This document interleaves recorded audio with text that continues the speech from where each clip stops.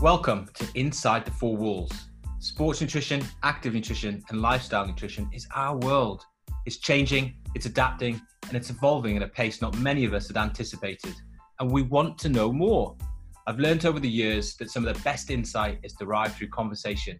And if you truly want to understand the dynamics of the market, you need to look beneath the surface.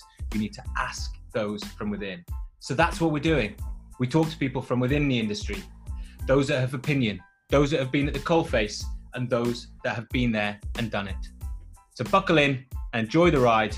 I'm Nick Morgan, and this is Inside the Four Walls. Welcome to episode 4 of Inside the Four Walls. Now today we have Andy Duckworth. Andy is CEO and co-founder of NatureCan, but he's probably best known for his time as CEO of MyProtein. We have a great chat today with Andy about his time at MyProtein, the level of growth that he saw, and what ultimately underpinned the success. And of course, what he's taken from his time at MyProtein and how it defines the way he does business at NatureCan. A great, fascinating insight that I've no doubt everyone out there is super keen to understand. Just a quick note before you get stuck into the podcast. Andy mentions he left in early 2017. He's already reminded me that he meant to say 2018. So just for those of you who know him best, he does acknowledge he made a brief mistake there. But everything else he says, of course, is worthy of listening. So stay tuned, listen, learn. You're going to definitely enjoy, and I look forward to hearing your feedback afterwards. Andy, great to have you with us on Inside the Four Walls. Pleasure to talk to you as always. How are you doing? Yeah, thanks very much, Nick. Yeah, I'm good. Very busy at the minute, but yeah, on top of the world, really. Good. Well, the purposes today, I mean, there is 2 parts to it, but we can't help but think about how besotted people in our industry are about MyProtein, and we'd love to hear a little bit about that to the extent that you can, of course, share that. But just for everyone, before we get into the key questions, just give everyone a reminder of when you joined, or you were significantly involved in MyP. When was that? Which year, and the extent of the growth of the company over the period of time in which you left, which I can't remember the date, which will be a couple of years ago now. So the period you're in the business and sort of the extent of where it was and where it ended when you finished. Yeah, so joined the business, it would have been, took over sometime in early 2012 and moved on from MyProtein. It was January 2017. So 5 years that presumably saw a phenomenal period of growth where you broadly disrupted the market in fairness. So what did the business look like in 2012? How would you describe it then, and how would you describe what it looked like in 2017? Yeah, I'd say that when we took it on, it was a really, really good business. It was vertically integrated. It was doing sales mainly into the UK, but into some international markets, and on the back of significant investment and, I guess, change in processes and, a little bit of vision from the Hook Group and the team, moved towards being the global online leader for wellness and sports nutrition. And yeah, we left it, or I left it as, a truly sort of global business, and that was a fab effort, from all involved, really. And in terms of the vision that was set out in 2012, I mean, you come in, you're CEO, you want to establish your own footprint. Just give us an extent to which your vision was either reached, surpassed, or literally blew your mind looking back at what it was like in 2017 when you left. Honestly, how many times did you rewrite the vision? Yeah, being honest, you join, you take it on, and your initial sort of mandate is survival. The Hook's a very prosperous, ambitious business, and you get involved, you take it on, and you assess what's in there, and from there you sort of quickly realise what is possible. What we, or what the Hook Group bought from Oliver was something really, really special, and like I say, it was vertically integrated when we got it, but taking it on from there, the Hook Group provided immense capital and infrastructure, and the culture, the Hook is very, very ambitious, very facilitating. It was very much a meritocracy where, you could achieve anything really, and you were given immense backing. So that, that sort of brought the vision on. So you take it on, and you look at it, you're like, wow, this is a great business, and you've got a really loyal customer base, and then you start thinking, how do we expand this customer base? You realise how great the products are, and then also how you can, I guess, improve the supply chain further. And I guess, maybe a year or two, you start thinking, we've got to get this product to every country in the world because it's that good. So it was an iterative vision. It'd be nice to say you go in and everyone thinks, yeah, let's take this to global number one. But, over time, I guess the belief grows, and you realise what as a business and as a team you've got. And from there, it sort of snowballed, and we did incredibly well with it. And the business still continues, to do really well, which is brilliant. And before I go into, I guess, the pillars that maybe you outlined to be, you've just touched on a few of them there anyway, in terms of what would underpin the growth over that time period. The one thing we always reflect on is just how disruptive. I mean, people synonymously talked about D2C and almost MyProtein in the same breath, as if either it was defined by Oliver and MyProtein and then really cemented by himself and the team. But it is a remarkably synonymous way of speaking. So at that stage in 2012, how did you view the opportunity that the D2C model was offering to disrupt and just literally create something that was currently really unchallenged, because everyone was a fast follower from that point, right? In terms of Bulk and Prosus and a few others. How did you view it? Yeah. So what the model allows you to do is take the product global really quickly. You're not reliant on retailers, and that's something that is something I've experienced even since that, where you're much better off relying on your own and the team's ability and the group's ability rather than speak to the customer. You're speaking to the customer directly. When you are marketing to the customer and delivering direct to the customer. So in that way, the D2C model, really facilitated growth and disruption. Obviously, the margin stack of a D2C business is totally different than a retail business. So you've got a lot more margin to play with, which you can reinvest, whether it's in price, whether it's in product or promotion. So in that way, the model was, advantageous for sure. And obviously, there was a good, I guess, interaction, with the likes of Maximuscle and PhD. And they're both fabulous brands, and the guys who sort of set them up did really well. But it was an evolution, and channel shift was kicking in and still continues to kick in, even sort of during COVID. But I think the other major element of the model which was significant was the vertical integration. And it was almost like the speed to market that you could benefit from the new products and the NPD. So yes, you had a slight margin advantage with the vertical integration and the in-house facility, and you could really drive the quality and the testing. And I think that allowed you to market to the end consumer, about the quality of your product, because you understood what was going into it fully, and you could change the products and update them and keep ahead of the curve and up with the trends. So that was advantageous for sure, and it allowed us to build our product portfolio, flavors, relevant products, and own formulations, and that was probably just as big a reason why MyProtein does well and continues to do really well as the D2C model itself. Yeah, which is fascinating, because you're just controlling so much of the supply chain and the value chain, and you can really, I guess, turn the screw, as it were. I remember some of the discussions around it throughout the early stages, how people viewed it, and they just couldn't get their head around. I mean, they probably could if they're smart people, of course, the price points and so on. Yeah.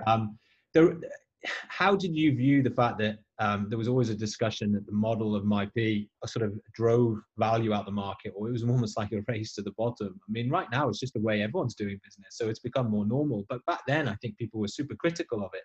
How did you care? Did you notice it? Do you think it's accurate, misinformed? Was it jealousy? What's your view on how that model really sort of squeezed everyone else that was bricks and mortar massively? Yeah, I mean, what we aim to do, and I'm sure what MyProtein still aim to do, is just deliver great value and quality to the consumer. So that's the way that certainly the team looked at it. We could look the consumer in the eye and say the product quality was, one of the best out there. And I believe consumers were being overcharged, to be fair, for a kilogram of whey. So in that respect, certainly no guilt. We just delivered a phenomenal product to the consumer and did it quickly and efficiently. And I think it was fine to do that. It's like being in a 100 meters race really and expecting the other guy not to run hard. The business model was advantageous and we took advantage of it. Yeah. What I love about it already is just how many times you've mentioned the word product and the quality of product, which can sometimes in all of these situations be overlooked. I know in acquisitions, everyone always talks about it but it's not always well held in as businesses as much as they should. So I just wondered how I guess the view was of product, just how focused, to what extent were you driving just hang on people, no matter what happens, product. What was it like when you took it over? Was that always the case? And how did you look to nurture that? Yeah. I mean, the supply of the raw ingredients when we took it on was great. And again, the Hook Group is all about quality and delivering the best to the consumer. And that ran through MyProtein for sure. I think it's very easy to be passionate about sports nutrition and wellness, and if you can't be passionate about that and delivering quality, you're definitely in the wrong game.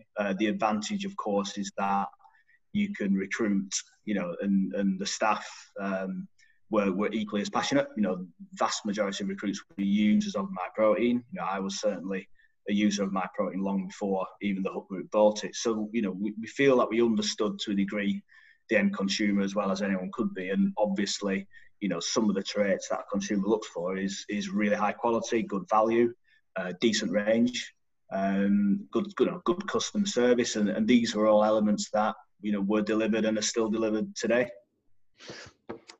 I don't know who told me, but I don't know whether it could be a made up story, but someone always used to sort of epitomize the way that you guys are obsessed with product as there would be you in the gym at 6 a.m. in the morning with sort of Andy Bott next to you and whoever else was there. And you'd literally be talking about products.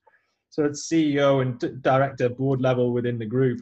I mean, I don't know if that story itself is true, but is that what it actually looked like? That even though you're a finance guy, but you've been using them, is that how it was?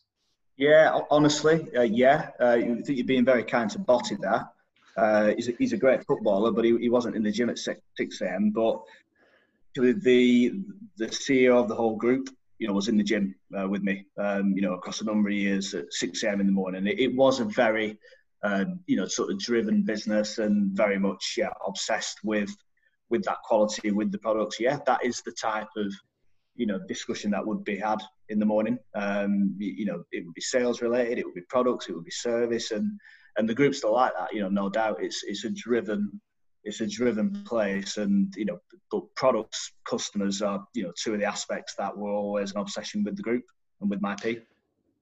And before I think about the broader landscape, just on the product side, in your period of charge, what was the growth of the number of products and SKUs? I mean, you're talking about a company, I can't think of what it is, let's just say 300 to 400 pair of products. I mean, maybe I'm thinking consumables, not just clothing here as well, but also then into SKUs. I mean, you're talking about a phenomenal model. Was there any major inflection points of growth of the product range, and how did you view just how many products you might ever offer someone? I mean, it's staggering compared to a normal brand, right? In terms of they might have 30 products. Yeah. There was inflection points where, we always wanted to take the product itself to the mainstream. So moving into vegan, I think we did really well with food and snacks, and, you can certainly see MyProtein continues to do that really well. But yeah, so they were the inflection points really. Then clothing was another, really, really big change and step change that was made. MyProtein is a very sort of loyal customer base, and it lent itself really well to offer value for the clothing range to the consumers as well. So yeah, I would say the vegan range, the food and snacks, and the clothing were the three major sort of step changes made. In terms of numbers, yeah, it was from the hundreds to the thousands on a child basis. And, we tried to keep them relevant and always see what the consumer liked and what, the repeat purchases were made on those products. So we were always really flexible. And, that goes back again to the talk about the business model and the vertical integration and, the flexibility that MyP has in that area, is phenomenal and, and continues to keep it at the forefront. And how cutthroat were you on the list of products in terms of how well they do? How long do they last if they're not turning around? I mean, you've got such a long list of products. I mean, the ability to micromanage all of them is very, very difficult. You'd have to rely entirely on data in terms of the human time to look at them all in detail. How did you manage that in terms of, really understanding whether they were working or not and how long they would have in the business if they weren't? Yeah, so the group infrastructure, in that way was really strong. There's an excellent data science team. So, you were very lucky in that you could see what you needed to see very quickly on what worked and, what didn't. And invariably, we were very careful with the NPD process. And, that's something that's still important in businesses I'm involved in today, where you don't just create something that, that isn't going to be a success. You look for quality, you look for a consumer need. That was certainly the case at MyP, and it's also the case at NatureCan, where we are now. So yeah, you were lucky. You had data, and you don't want to be releasing products in any business that consumers don't come back and repeat buy, because I think anyone can sell something once, but that's not what you build a business on. So in that respect, we were lucky. We had great data. I'm not sure what you can necessarily tell me on the Pareto of contribution of the sales, but obviously everyone knows Impact Whey, Whey Isolate, etc. And volume of whey protein, I still think does dominate the market, despite the growth of healthy snacking bars, etc. It'd be interesting to know, based on a consumable product list of, say, that's 400, the extent to which the 80-20 rule still applies to even MyProtein. Is there something we can understand from that? Yeah, probably not smart enough to remember those exact numbers, but there was a really impressive sort of de-risking from whey, with the expansion of the product range. And it was just important to widen what MyProtein offered to the consumer, and taking it from just, I guess, the everyday bodybuilder, which was was still important to us, but spreading it wider. And yeah, there was clearly a lessening of the reliance on bog standard whey protein, and that was important. That was something that we discussed at board level and was executed really well. I've got to go on to the clothing again. I feel like everyone followed you on that, and before everyone managed to get their head around it, everyone was talking about the fact you were churning out £1 million a month or something on it again. I mean, I just paraphrase what I swear to God people tell me, but whether it's true or not. But who suddenly went, or when did that happen? The extended clothing, and honestly, how long did it take before it was really successful, or you felt like it was really matching the genuine vision? Did it take a while, or did it take off straight away? Yeah, it did take a little while. So we started off with, I think we introduced as a group really GWP, so gift with purchases, and whether that was a simple blend the bottle or whether it was a vest, that was our starting point. And we could see there was a thirst and maybe a need for that type of product. So it started from there. We had success with a couple of garments, and again, it was something that was very sort of prevalent at board level, in terms of discussions, and the group obviously offers, expertise in that area because it had clothing businesses. So we had an advantage. We were very lucky in that respect that we had, the resource to do that, and a bit of supply chain excellence and knowledge in that area. And it was probably after around about a year, a guy called Brett Hamer, who you'll know, did incredibly well with it. And then from there was like a build of the clothing team, and we had a phenomenal team. It was headed up by a girl who came from Gymshark, who did incredibly well for us, and her team as well. So they took it to another level. And obviously, the flip side of that is seeing what Gymshark have done, which again just needs to be sort of admired and acknowledged. They've just taken that side of of a business to another level, and seeing what they've done on a platform like Shopify is stunning to see. But so, hopefully, I guess there was a bit of inspiration from both sides each way there. Yeah, cool. Having known you guys for a while, but also others in the industry, people are genuinely obsessed with MyProtein, and to be honest, quite rightly so, because of the leadership position that you've taken alongside Glanbia or Optimum globally as well. They're obsessed with you. What's it like inside the four walls when you were there? To what extent were you obsessed with the competitors outside of MyProtein? Were you, and how often were you discussing what they were doing, why they were doing, or were you really just as single-minded? Because ultimately your model was quite different still at that stage to the majority of the players. Yeah, and obviously I'm long since gone. But in terms of when I was there, there was a really healthy respect for the competition. Of course we were competitive, and we would keep an eye on what the competition did. But the Hub Group came from entrepreneurial beginnings, and the leadership there totally respected other businesses, and I guess the effort and balls really for what those guys would put on the line to form their businesses. So there was a massive respect for the other businesses in the industry, but also there was a competitive edge, and we were keen to lead the way. But we did our best with that. But I would say ultimately most of the focus was on ourselves. We were very busy. We were trying to lead and innovate the best we could, and we were honestly pretty focused on what we were doing because we believed in what we were doing. And just thinking about one of the major things you said at the very beginning, that really, the vertical integration was massive, which was you'd inherited, but I've no doubt you continue to invest in and nurture as well under your watch. The other major thing that's so impressive about this model is international expansion. How did you want the business to view? How did you view the European sports nutrition before we go even further afield than that? Nutritional health claims regulation. You've got difference between north, south, east, and west, as it were. How did you look upon the importance of Europe? And was it simply a copy and paste model lifted up? How's that the expansion into Europe managed? Yeah. The way we saw it was that the UK was leading, in terms of online, and I guess leading the sort of channel shift. Germany was slightly behind. The Nordics were probably level with the UK. And then slightly behind Germany was the rest of Western Europe, and then Eastern Europe. But we just saw it as an opportunity everywhere, because we firmly believe that you could sell the best product and the best product range in the market anywhere.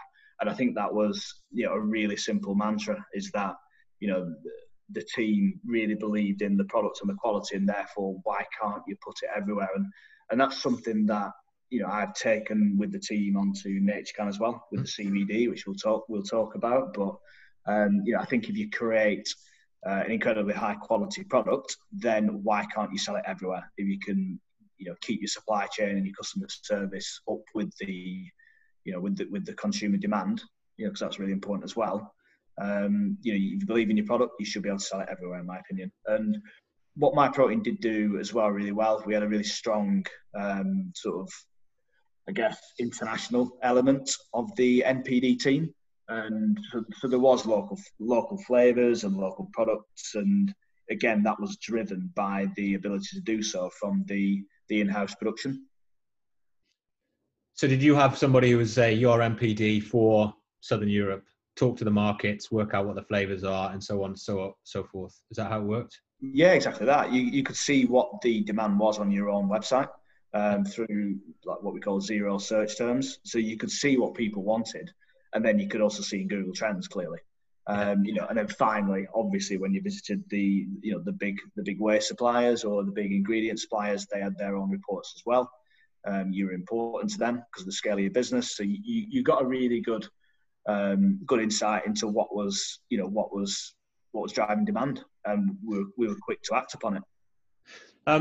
What was the rate of expansion to those markets? I mean, did you manage to get the 22 European markets in 1 year? I mean, how did you do it? Did you get into, were you in them all in over 18 months? I don't know. I suppose people say it's a copy and paste, right? So it's simple, but there's language, there's distribution, there's logistics, there's all sorts of things that you need to work out. Yeah. What was the rate of launch in across the European at this stage market? Yeah. So again, the group hasn't had the infrastructure to almost copy and paste, or the websites, but you still had to prepare all the content. Make sure it was locally sort of relevant, if you will. There was change to make, but yeah, you touched on it. It's the supply chain as well. That's something we did really well with, and there was again a massive group focus on that side of things, and you can see how that's progressed certainly in the last year or two with the group as well. But you've got to deliver an A1 customer experience and service from somebody placing an order on your website, and so there was more to it, yeah, than the copy and paste. But you've explained it. It's exactly those factors you mentioned, and fulfillment's just really, really important. And again, the group, was well positioned and has built operations, across Europe and the US, etc. And again, it's something which we've taken into NatureCan and replicated. So just fine, you can copy and paste a website, but you need your copy to be of a certain standard, but you have to have the global supply chain behind it, and moving products around. It's easier to move whey around globally, but certainly moving CBD around globally, you need to be in the detail with the importation and the exportation and your HS codes, and experience in this area is really beneficial, but it's something we did well at MyPea for sure.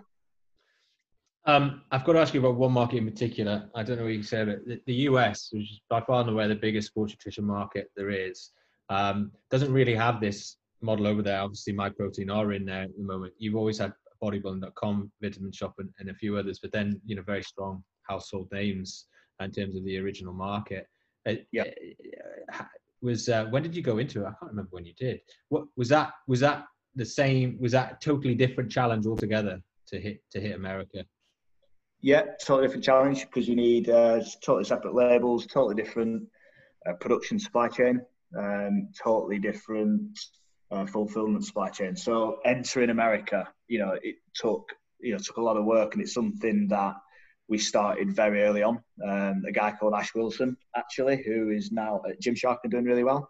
He started that piece of work with myself in the early days, and he put a lot of work in, and bit by bit we chipped away at it and got in there, and the group was again really well positioned to deliver on the service element, and yeah, cracking America and entering America is totally different than entering Western Europe, for example, and again, entering America is something we've cracked with NatureCan.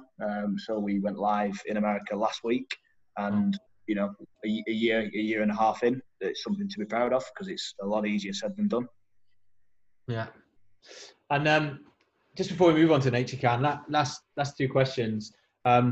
Just taking a look back, taking a step back and sort of looking back in over the time you were there. Everyone talks about the good news stories and phenomenal growth, established model, rapid expansion, vertical integration, complete disruption. Everyone's obsessed with you. You got any words of wisdom in terms of maybe just giving some insights of what maybe one or two of the biggest sort of failures either you had or you feel didn't get right? I mean, people have got to know that you didn't get everything right, surely. Yeah, we definitely didn't get everything right. But I racked my brain, and I haven't got many bad memories of it. So I did struggle with that question, but it doesn't mean we didn't get everything right. But looking back at it, I can't think of many negatives. It was, I guess there was just a plethora of positive stuff going on. So if something maybe didn't work as well as we wanted, it just got swamped by the positive and the growth. So we didn't get everything right, but I'm too old to remember that far back. Good answer, though, because I can see you whilst we're talking. Not everyone else can, and you kind of actually literally are scratching your head. So I kind of trust you on that. Now that you've left and it's 3 years on, I mean, how much? Just to finish off? How do you reflect on the meteoric change in the sports nutrition market, and also where do you think it's going? And do you think MyProtein, now that you've left, looking in, are in a good place? to continue to dominate and remain fit for purpose in the future? Yeah, for sure. You know, my protein is the sort of the number one player for a reason. It's built on rock. You know, there's a great team in there still, great people, and the Hook Group, you know, absolutely know what they're doing in business, and will continue to do so. But in terms of the actual industry, you know, I'm going to give the stock answer in that there'll be more and more movement to vegan, to natural, to organic. You know, we're seeing it all the time. So that applies to sports nutrition, it applies to beauty, it applies to CBD. You know, we're seeing it everywhere, and that's coming more and more. How does that leave the old guard, the existing brands, do you think? I don't know whether I count MyProtein in that, in fairness. I probably don't. So what, you know, the original people you competed against at the beginning? Yeah, I mean, MyProtein are well positioned and will do really well. I think some of the old guard, you know, are being squeezed out bit by bit. You know, there's definitely the shift we've spoken about. You know, whether it's a type of product requirement by consumers or whether it's the business model itself. Yeah, there is an old guard that unfortunately, you know, find it harder and harder, and you know, it's unfortunate. And I think COVID, you know, it's really driven that channel shift, you know, far down the track, and there's going to be some hard times, unfortunately, you know, for some retail-based businesses and brands. Cool. So come on then. Out of all the trends you could have chosen, did you choose CBD or did CBD choose you? CBD chose me. It's been a phenomenal product for myself in terms of sleep and recovery from play football at a very, very low level, train in the gym at a very poor level, and CBD has just been incredibly helpful to me. And it's a growing industry, a growing sector, and it's something that, you know, I think lends itself very well to, you know, to my background, and yeah, it's so far it's been a great sector to be in, to be fair. So for everyone listening, you've set up a brand, a business and a brand called Nature Can, right? Is that correct? Just give us a 30-second, 60-second summary of what Nature Can stands for, and then just the actual products that sit beneath that, because and it's entirely based broadly. The whole binding point is CBD, right? Is that right? Yeah, exactly. So set this business up with a gentleman called Paul Finnegan. He's a CBD expert, and sort of was looking for the next challenge, and went to play football in a charity football game, and Paul was there, and we had a chat and thought, oh, this looks interesting. From there, the brand, you know, I guess what it stands for is very much natural products, high quality supply chain, looking to take CBD to the consumer in as many relevant formats as possible, because the industry has started, you know, very much in tinctures and capsules and soft gels, and maybe not very imaginative. So given, you know, the supply chain contacts and links, and, you know, lucky enough to be in the sports nutrition game, you know, previously in the wellness game, it's been quite a straightforward transition to get CBD to the end consumer in more interesting and relevant formats that, you know, that add to the experience, and other ingredients that, you know, that add value to the CBD. In terms of what we're looking to do, you know, again, looking to very much build the global leader within 5 years online. We want Nature Can to be a really fun place to work, which, you know, I think we've achieved that. We've got 40 staff in the business now, all who have equity options, and that's really, you know, really important, that everyone can do really well in the business. The aims, you know, probably looking at 50 global websites within the next 12 months, all relevant, and, you know, places where CBD can be sold and can do really well. On the back of that, you know, we're lucky enough to be building the business with some great data behind it. So we're seeing great repeat rates in our cohorts, really high AOV. It is supported by a data program by the guys at Conjura. So we get immense backing in that respect. So we know exactly what's going on with our customers and our online marketing in different channels. So we're managing to optimize what we're building, which keeps it, really efficient. And the oil source that we've gone for in the business is, the best we've found. It's got the lowest THC levels we've come across, and we're just looking to build something again, where we can look the consumer in the eye and say we're bringing, the best product to you, and we're going to do it globally. And so far, so good. And from a communication point of view around quality, I mean, this is a direct question for me almost. For someone who could, or technically should, get their head around this, because I'm sort of in the industry, I feel I should be able to. It's not particularly easy, because I think quality is very easy for everyone just to say we've got the best quality. And I'm not saying that's what you do. I just feel like that's what everyone tells me. And I don't know, honestly, how I go away and truly judge it or understand it. And but yet it's such a big deal anyway, even at the consumer level. So what? That's a challenge. So how do you overcome that challenge of communicating, demonstrating quality? Yeah, brilliant question, and something we're very passionate about. And it's on a granular level. It's the COA, the certificate of analysis of the oil itself. So looking at the cannabinoids and the THC levels within the oil. The THC is non-detectable. The cannabinoid profile that we've got on our oil is very, very high in terms of the CBD percentage, and then the other minor cannabinoids that bring the entourage effect, which is what brings the effect of the CBD and makes it stronger. We've built our product range on a distillate, a broad spectrum distillate, as opposed to an isolate, which again, for people in the industry, is generally recognised as a better quality product, CBD.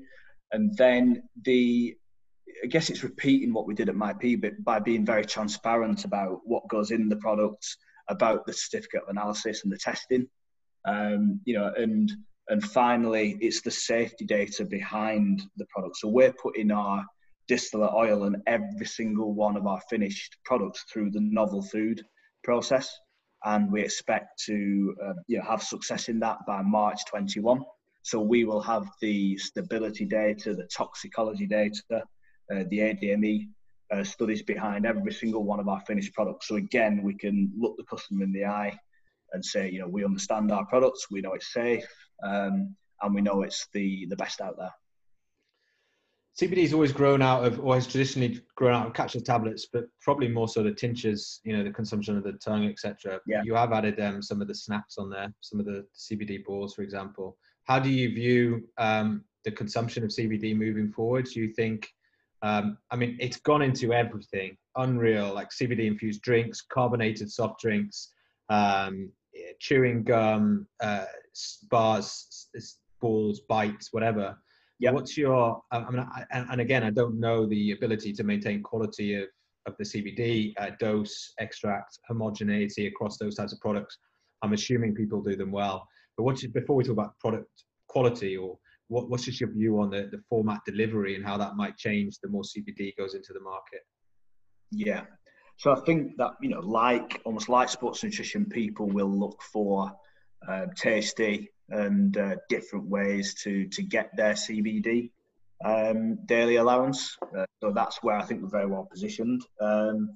People want variety. They want it to be easy to take at the right times. So I think in terms of possibly the daily dose in time, as the understanding increases of CBD, will probably go up. We believe it's a good thing, CBD, and we believe the studies and the added resource and cash injections going into the industry will show that over time.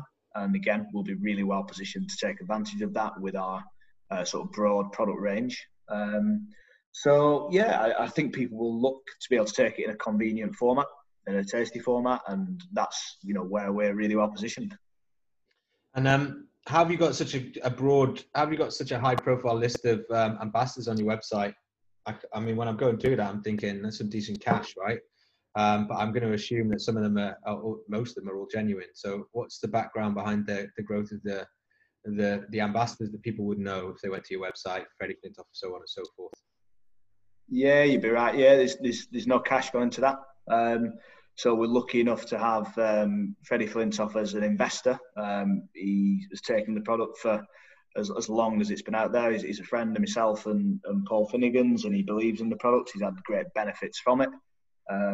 Obviously, a lot of pressure gone onto those knee joints from his past, and he believes in it, and he's spread the word to his wider circle. So you can certainly see quite a few cricketers have gone for the product, and quite a few of the guys from the Beeb, etc. So we're not paying for these guys. They want the product, they've taken it, and they enjoy it. So it's great for us and great for them. What I've got to ask you about the uncertainty in Europe, or the uncertainty. I mean, it's probably not very uncertain for you because you've got every product going through the novel foods process, etc. I mean, that's probably great in some respects for the industry, because if you're comfortable, you come through the other end of it. I assume the outshot of this process is that you could be left with only a handful of other very credible players to fight it out. Is that how you might view it? Yeah, for sure. There's definitely going to be a large market consolidation in the UK after March 31st and 2021, and from that point, the FSA, the Food Standards Agency in the UK, will be enforcing. So they'll be taking products off the market who don't have novel food licenses. There's more uncertainty in Europe, as you mentioned. So the European Food Standards Agency are still, making their mind up, if you will. But luckily for us, the UK FSA have been very clear. They've made it very clear what is required by the end of March, and we're lucky enough to be part of the ACI, which is a great body led by Steve Moore, and Parveen Batara has been incredible for us. She's the most knowledgeable person we've come across in CBD, and we're getting great advice, and they're leading us sort of through the process. We've got Moira, who's our own member of staff, who again is putting a hell of a lot of time into this. So we're so well positioned to stay on the market in the UK, and I would expect the EU to follow the UK in the end, and almost the UK dossier to be accepted in the EU. But whatever does end up being accepted in the EU, nobody could be better positioned than ourselves, given the investment we're making in the novel food process, because ultimately, we own the safety data and the toxicology data, which is what it's about. Is the product safe or not? And this data proves it is. What about the other geographies, Andy? So you in the UK, we're talking Europe. Obviously, America is pretty much where it's almost come from as well. So it's a massive market, notwithstanding its own regulatory discussions over there. What's it like going in the other direction in Asia, etc.? What does CBD look like once you start going across that side of the world? Yeah, in terms of regulation, it's a little bit more behind. And on the back of that, the entry into some of these countries is harder, but it is something that we've navigated really well. So we've expanded globally, and we've entered the major Asian markets, and we're seeing great success there. And we've got good contacts in those areas who have their fingers on the pulse, from a regulatory perspective. So again, it's something we focus on, and it suits us. We're pretty brave in business. If there's a grey area, we're going to be incredibly careful and compliant, but we're going to be brave and get in there. And it certainly worked in previous life, business wise, and we're doing it with CBD. So we're well positioned. We've put investment into the regulatory function of our business, and we understand the regs globally, and we're sort of playing by the rules. Last question.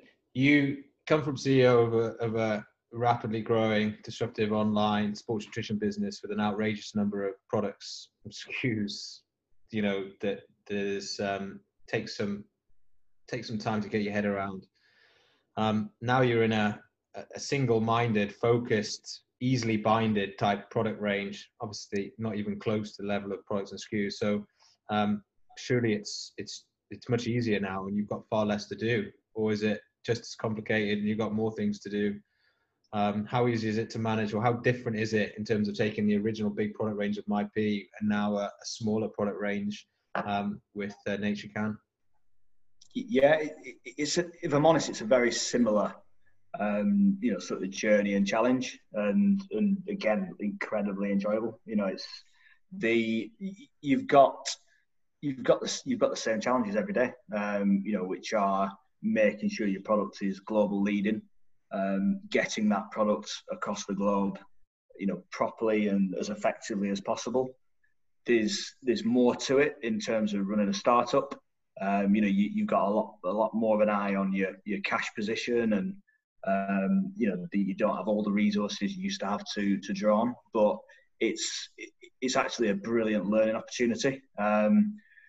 And the challenge of running a big corporate business versus a startup that's growing really well. They're different, and it probably makes you really respect guys who've started businesses up. But it's incredibly enjoyable, and you fly out of bed every morning. So does that mean you're still up at 6 a.m. in the gym, this time with Paul, talking about your next CBD products? Is that right? Exactly that, except for Paul isn't in there. Paul doesn't go in the gym. So I'm in there on my own, but I'm certainly in the gym at 6 a.m. still. That will be true. Get in there. Andy, that's class. It's a good place to stop. As always with everyone, it's amazing that you give your time and insight and answers to give people a little bit of a view inside the four walls. A phenomenal journey with MyP, phenomenally successful. I didn't actually ask the question about how you ended up leaving, but we'll leave that one for another day. And then onto Nature Can. So, wish you the best of luck, and we look forward to hearing more about that journey in the future. Brilliant. Thanks very much, Nick. Top man.